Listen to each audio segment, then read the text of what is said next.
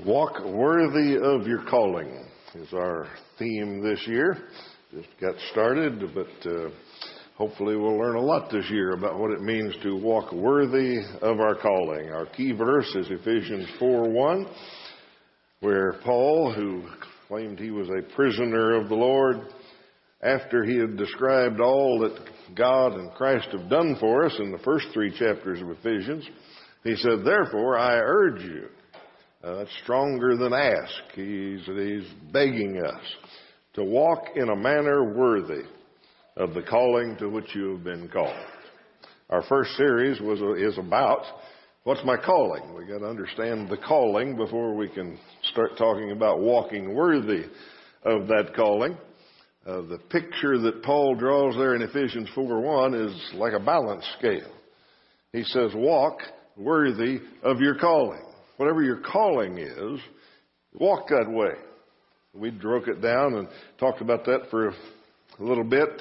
We said instead of calling, let's say that's who we are. And instead of walk, let's say that's our lifestyle. That's what Paul's saying. He says, I urge you to have a lifestyle, to think and behave and believe and everything you do worthy of who you are. You're a child of God. So that's what we're going to be working on all year today in our series of What's My Calling. We've added a couple to this one because I think we need to. And I added this one. Who's worthy of judging worthy? Who's worthy of judging worthy? Since we're going to talk about being worthy, or walking worthy all of the year, we got to talk about this one just a little bit. Let me tell you why.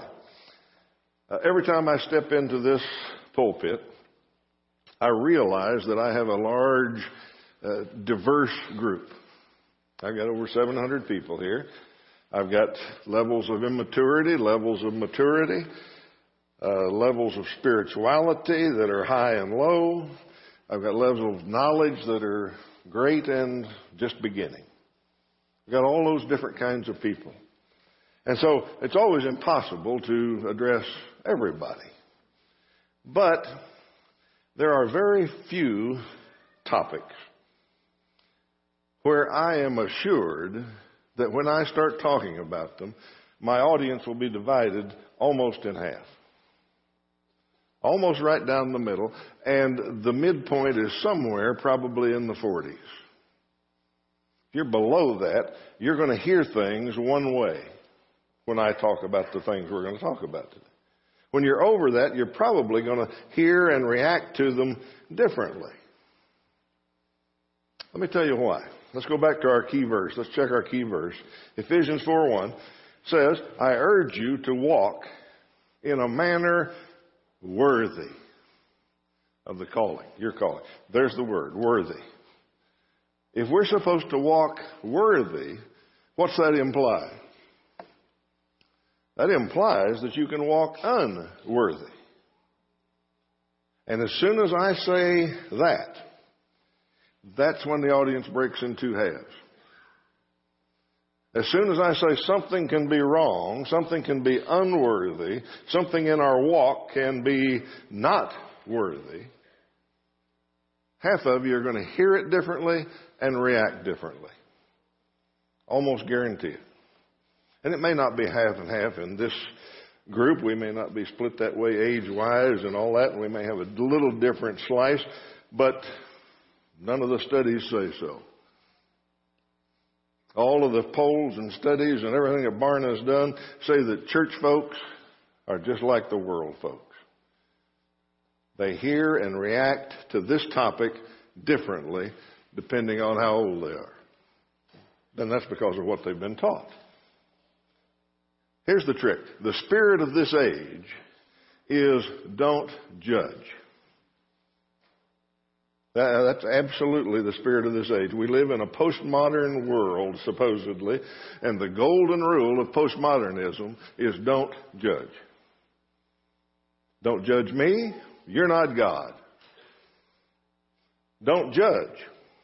You can find pictures and slogans and posters like this anywhere you want to look. And you can have it your way with this topic. You can have it your way. You can quote the verse like this, do not judge so that you will not be judged. or you can change it. Don't judge, and you'll not be judged. What kind of good news is that? Yeah, not what the verse says. But Matthew 7:1 is beloved of the world. Matthew 7 does start out, don't judge. And then he goes on and says, don't judge like this. Don't judge the wrong way. It doesn't stop with do not judge. But the world stops there, and then the world modifies it to make it mean what they want it to. This phrase is a favorite at protests. Anytime somebody's protesting for a new law or a change in the laws, especially on moral issues, man, they got the signs out. Do not judge. Matthew 7:1, God says, do not judge. No matter what the perversion is that they're wanting to change, and some of you just reacted to that differently, because when I say the word perversion, that means I am significantly over 40. Yeah? And it hits you different. If you've been raised that do not judge is the golden rule. Now, this is not a sermon about postmodernism. I don't want to talk about that.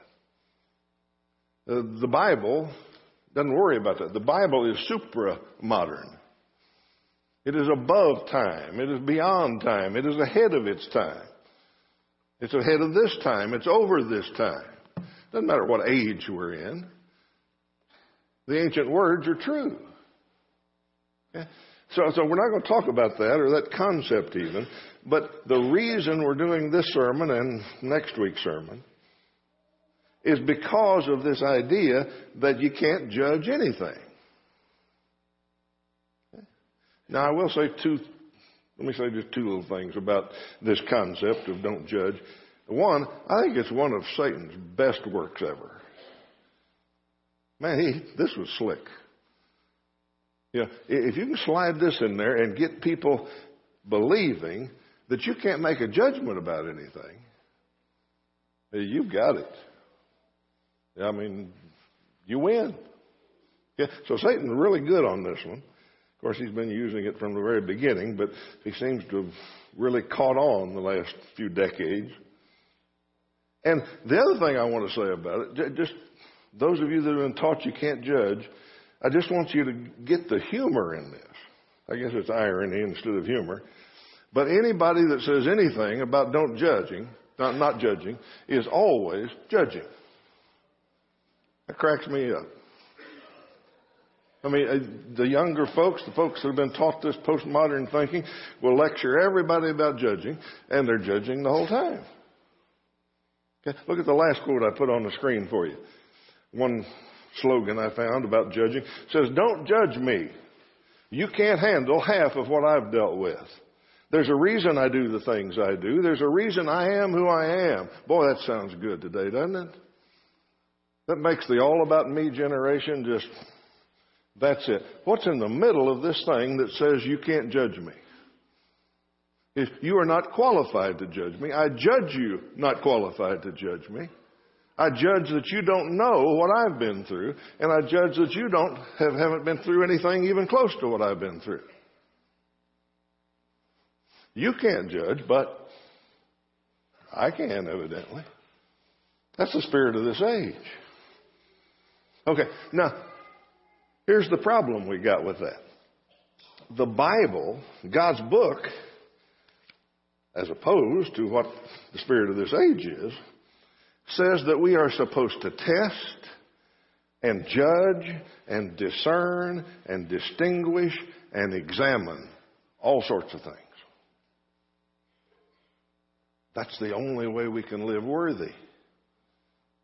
It says we've got to do all of these things. 1 Thessalonians 5:21 says, test everything and hold on to what is good and avoid what is evil. You can tell me not to judge, but that verse says I've got to. I've got to make a judgment. 1 Corinthians 2:15 says a spiritual person makes judgments about all things. Look that one up. If you're spiritual, you're judging all the time. You're making distinctions. Philippians 1:9 says, grow in knowledge and depth of insight so that you can discern what is best. You tell the modern world, the postmodern world, that isn't as good as this. They say, you can't tell me that. Everything's okay. That verse says Christians are supposed to grow in knowledge and grow in depth of insight so that they can discern what is best. We're not talking about just what's black and white, right and wrong, good and evil. We're talking about this is better than that. Would probably be best. The more we grow, the more we learn, the better we can discern. We are supposed to distinguish between what tears down and what builds up. Christians are supposed to do that. We're supposed to distinguish between worldly wisdom and true wisdom. We're supposed to distinguish between traditions and commands. We're supposed to distinguish between myths and fables and empty philosophies. The Bible says Christians do all of that. Acts 17:11 says the people in Berea were noble because they examined the scriptures to see if the preacher was telling them the truth. And the preacher happened to be Apostle Paul. But they were Christians, and they were examining, they were testing, they were judging, discerning, distinguishing what an apostle said. Okay, that's what we're supposed to do. Now, what are we examining when we do all this? I don't know if you can see that or not. Yeah, it shows up all right. Teaching.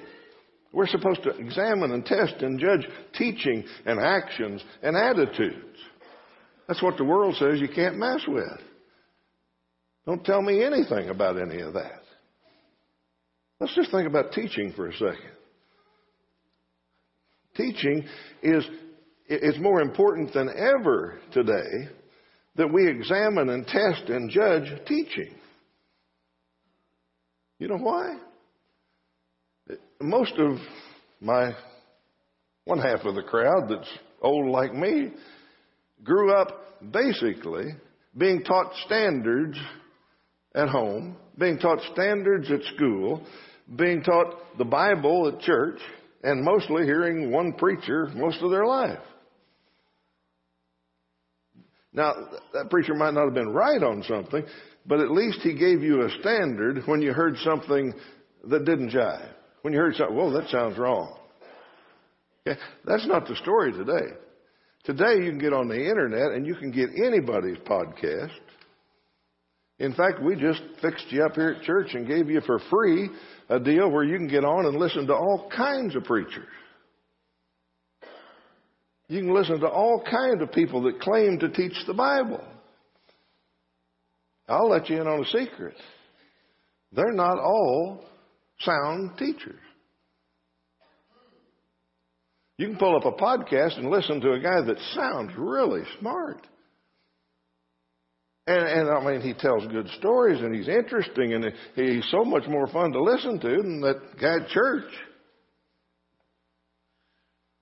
And he may even, take his tie off and pull up, sit on a stool and act like he's having a real chat with you. But you still got to test what he's saying. You got to examine it, just like the Bereans did. It requires discernment.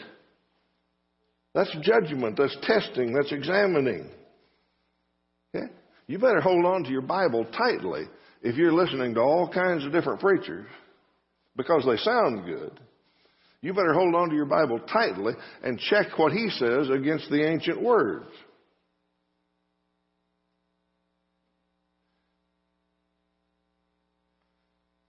I listen to all kinds of preachers. I turn them on in the car and the radio. I probably listen for different reasons than you do. I listen mainly for how they say it. I'm studying their style. I listen to some that I just like to hear them.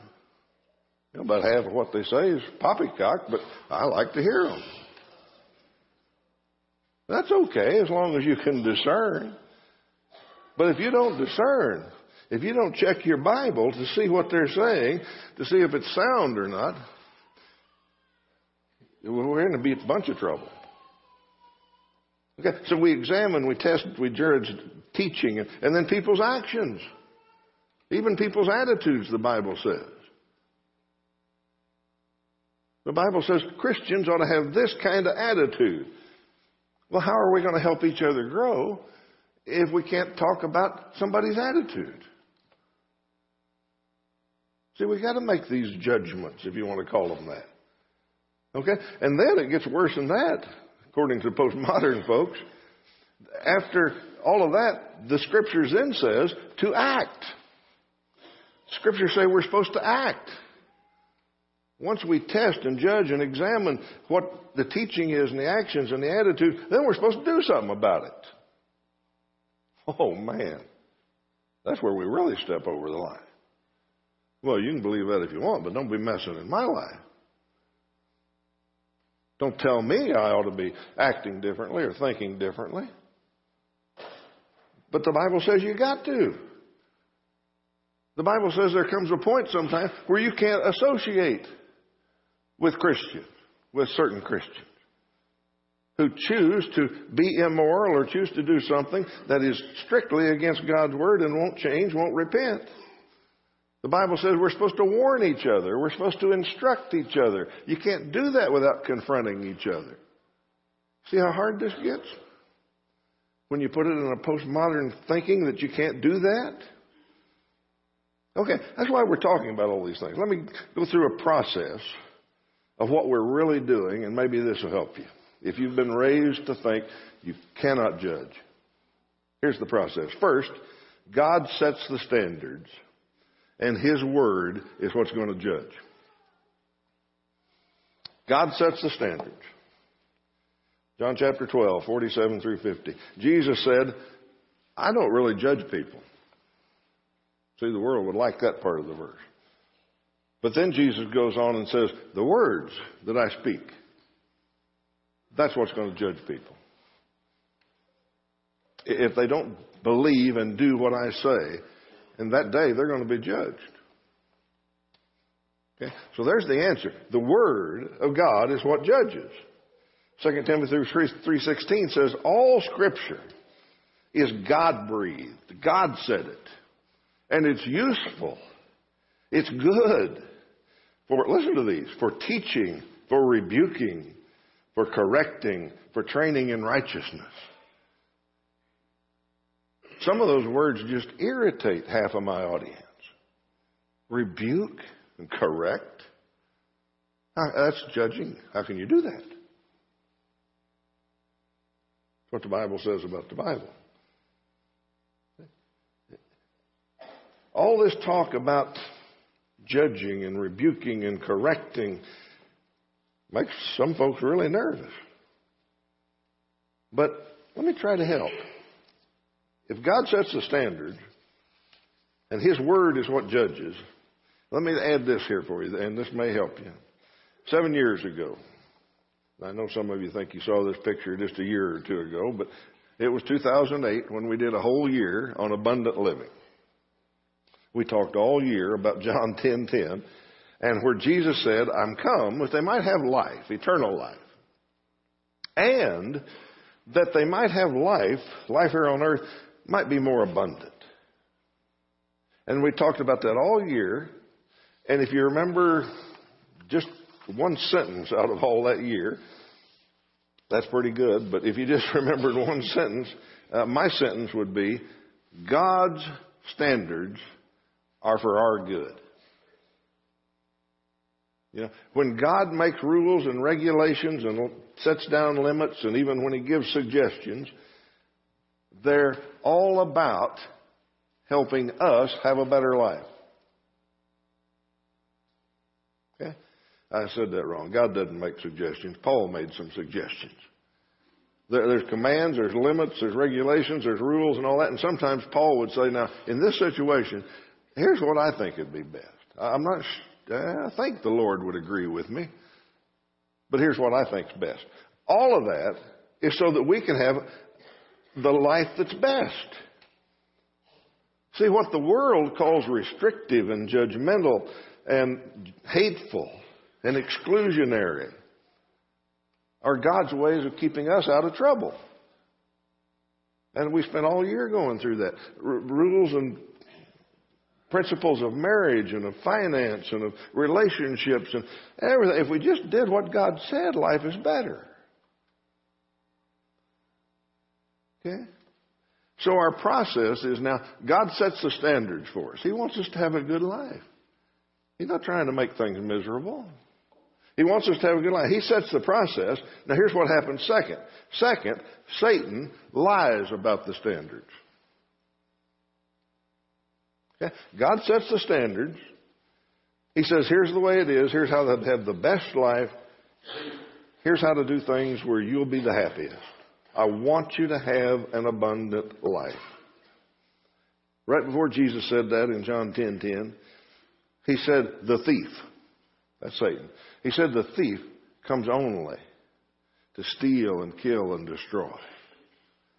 Whatever Satan does, he wants the worst for you. Okay? So here's the process. God sets the standards. Satan comes along. He knows what the standards are now. And so he starts lying about them. Understand Satan's purpose. Satan doesn't want you to go to heaven.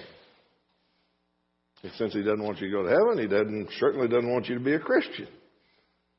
And if you are a Christian, he doesn't want you to act like one.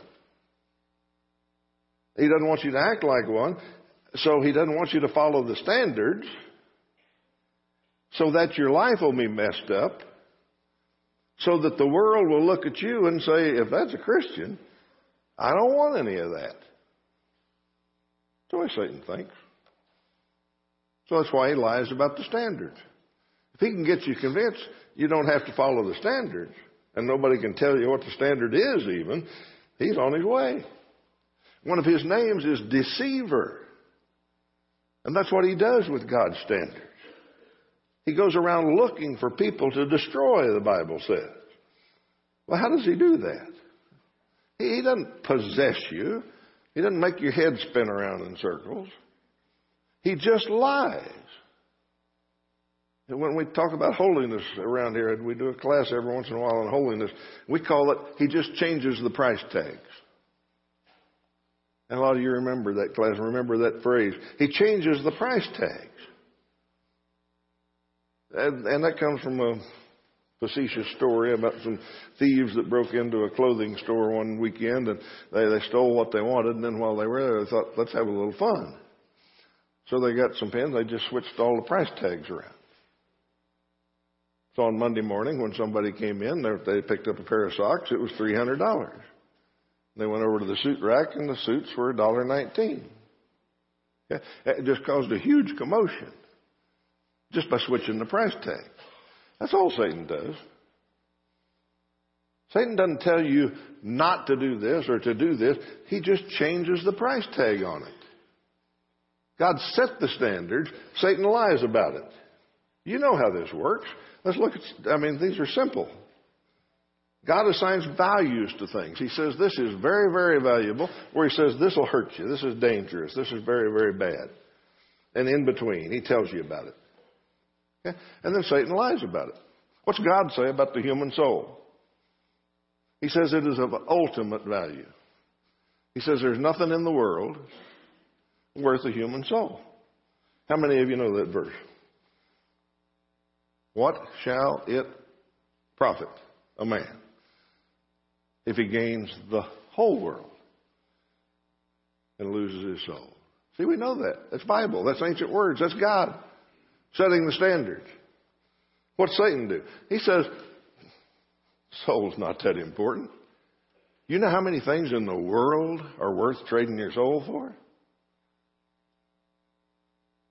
He just changes the price tag. It's not as valuable as God says. Happiness, a little bit of happiness. It's worth losing your soul for. That's the way he does it. He just lies about it. Human life. What's God say about that? God says human life is given by me. It is God-given. It is sacred. It is not to be taken. In fact, if you take a human life, you have to forfeit your own. That's how valuable it is. What's the world say? Human life is sometimes inconvenient. And if it's a baby in the womb and it's going to mess your life up, then it's not worth anything. And old people, they get where they just cost too much money to keep breathing. We need to figure out a way to get rid of them. That's what the world says. That's Satan's lie. Human life isn't that valuable. What's the Bible say about honesty? It's one of the top 10. It's one of the basis, the foundations of society. Is if everybody's honest with each other, society works better. When people lie and aren't honest, society gets all messed up. What's Satan say about it? No big deal. No big deal. Doesn't matter who it is. As long as they say, well, I misremembered, we'll reelect them because we've bought into the deal. Honesty's not that important. Well, how about marriage? That is God's design for men and women to have the most happiness possible in this world. That's what He designed it for. He designed it where they would help each other and they would protect each other, all of that. He says hold it in high esteem. It's to be honored. What's the world say? It's a piece of paper. Bunch of foolishness. You live together, that's a lot better. Try things out. If it doesn't work, get out. Or if you get married and you're unhappy, it's not working for you, get out. Satan goes as far, we're kind of getting over this a little bit, but for decades he said, and it won't bother the kids. That was his price tag. That's the way it works. How about family? What's God say? God says one man and one woman are supposed to love each other, be one, and raise godly children.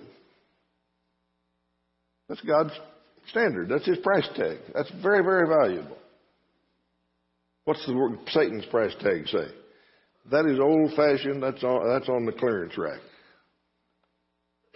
What's valuable is any combination that makes you happy. Doesn't matter what they are, what they do, anything. Just mix it up any way you want. And if in the middle of it, Daddy Bruce wants to change into Mommy Brucette, that's okay. Doesn't matter. That's valuable. Some of you need to read the papers. Self-control. The Bible says that's very, very valuable. That's how you're the happiest, if you discipline yourself and don't do things that are bad for you. Satan put a price tag on it. He says, this is overrated. You miss a lot of fun if you try self-control. If it feels good, do it. Don't worry about self-control. Okay, so now you know how this works. And Satan then, once he's changed the price tags, he doesn't just stop there. He starts selling it. He's got the media helping him. He's got Hollywood. He's got the government passing laws by his price tags. He's got school teaching courses by his price tags. He's got peer pressure, where if you try to say a standard of God, your peers, especially if you're in that younger group, your peers are going to say you're judgmental. You can't do that. Okay, so here's our process. God sets the standards. Satan lies about those standards. Now let's finish. Since that has happened, the third thing is we got to discern. If all we knew was God's Word, then we wouldn't have such a problem. But since we've got all of this in our heads, now we got to discern what is best. And it's discern means judge in one sense, but it's really not. See, Here's the way I think. I don't judge people. God's Word judges people. And what I've got to do is discern between what God said and what Satan has spread as lies. I've got to find the truth in there. Now, you can be judgmental. Don't get me wrong. I said I don't judge people. And sometimes I may be judgmental, but I try not to. That's what Jesus was saying in Matthew 7:1. That you can be judgmental, you can be hateful, and you can be arrogant. You can be untactful. You can be all those things. That's being judgmental. But I don't judge. God's Word judges. My job is discerning. Okay? Now, since discerning is hard to start with, because of what Satan sold us as a bill of goods, discerning is hard to start with. Then if you add to that the fact that the world says you can't question anything, you can't question anything I think or anything I do or anything I feel, don't judge me, then the party's over. If we buy into that one. Discerning's hard. It takes love and unity and all sorts of things to discern well among Christians, which is what this whole year is about. But if we let people say, you can't judge me, you can't tell me what's worthy, you're not worthy to judge worthy, then the party is truly over. Psalms 11:3 says, if the foundations be destroyed, what can the righteous do? And that's the foundation. There is a standard. Yeah, we got to discern if we've got any hope of walking worthy. All right, let's practice. We're going to go real fast on this. Here's some modern things, problems, ideas. God has set a standard on them. Satan has lied about them. Our job is to discern. Yeah? Well, we got to figure out how to do that. All right, what did God say about divorce? He said, I hate divorce. If he hates it, you would assume he wishes there was never a divorce. But divorces happen. Okay? What's the world say about it? They're okay, and sometimes they're really cool. Yeah, there's two extremes. They're either a hateful thing or they're an okay thing. Well, as Christians, to discern, we've got to fight and teach for God's standard. We'll do anything it takes around here. We'll hire a counselor full time, if that'll help us get closer to God's standards. Yeah, you understand? We just don't buy the world's definition. We got to discern. Immorality, sex, modest dress, all of those things. My two halves of the audience are thinking different things now. Okay? One half is saying, yeah, somebody needs to talk about that. The other half is saying, you can't talk about that because you can't judge. I know that's what's happening.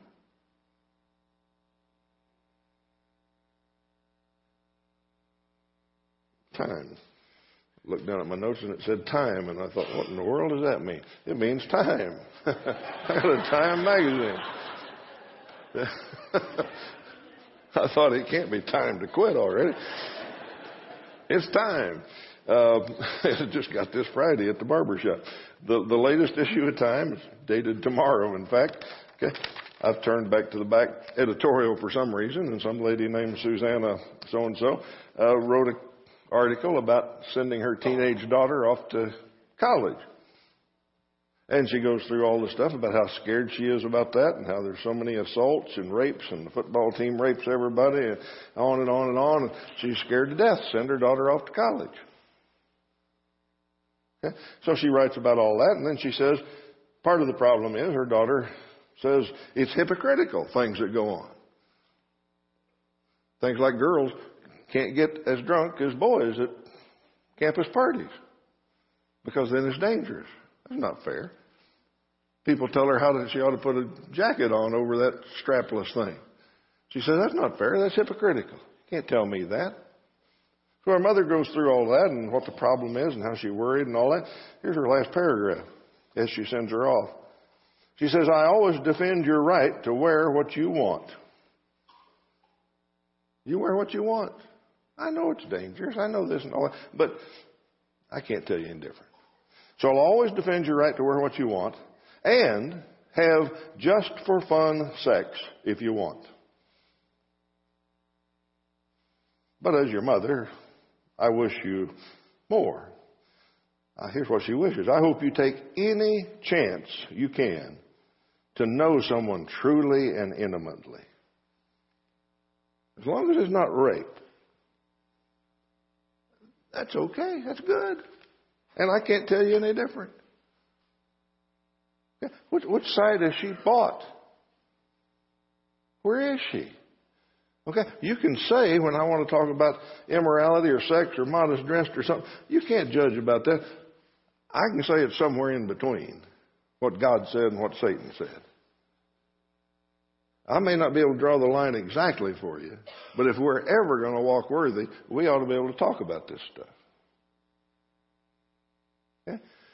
If you think the world hadn't changed, as a Christian, you post some comment on your Facebook page or somewhere that discerns something and see what happens to you. You see what the world does to you, what they jump on. Okay?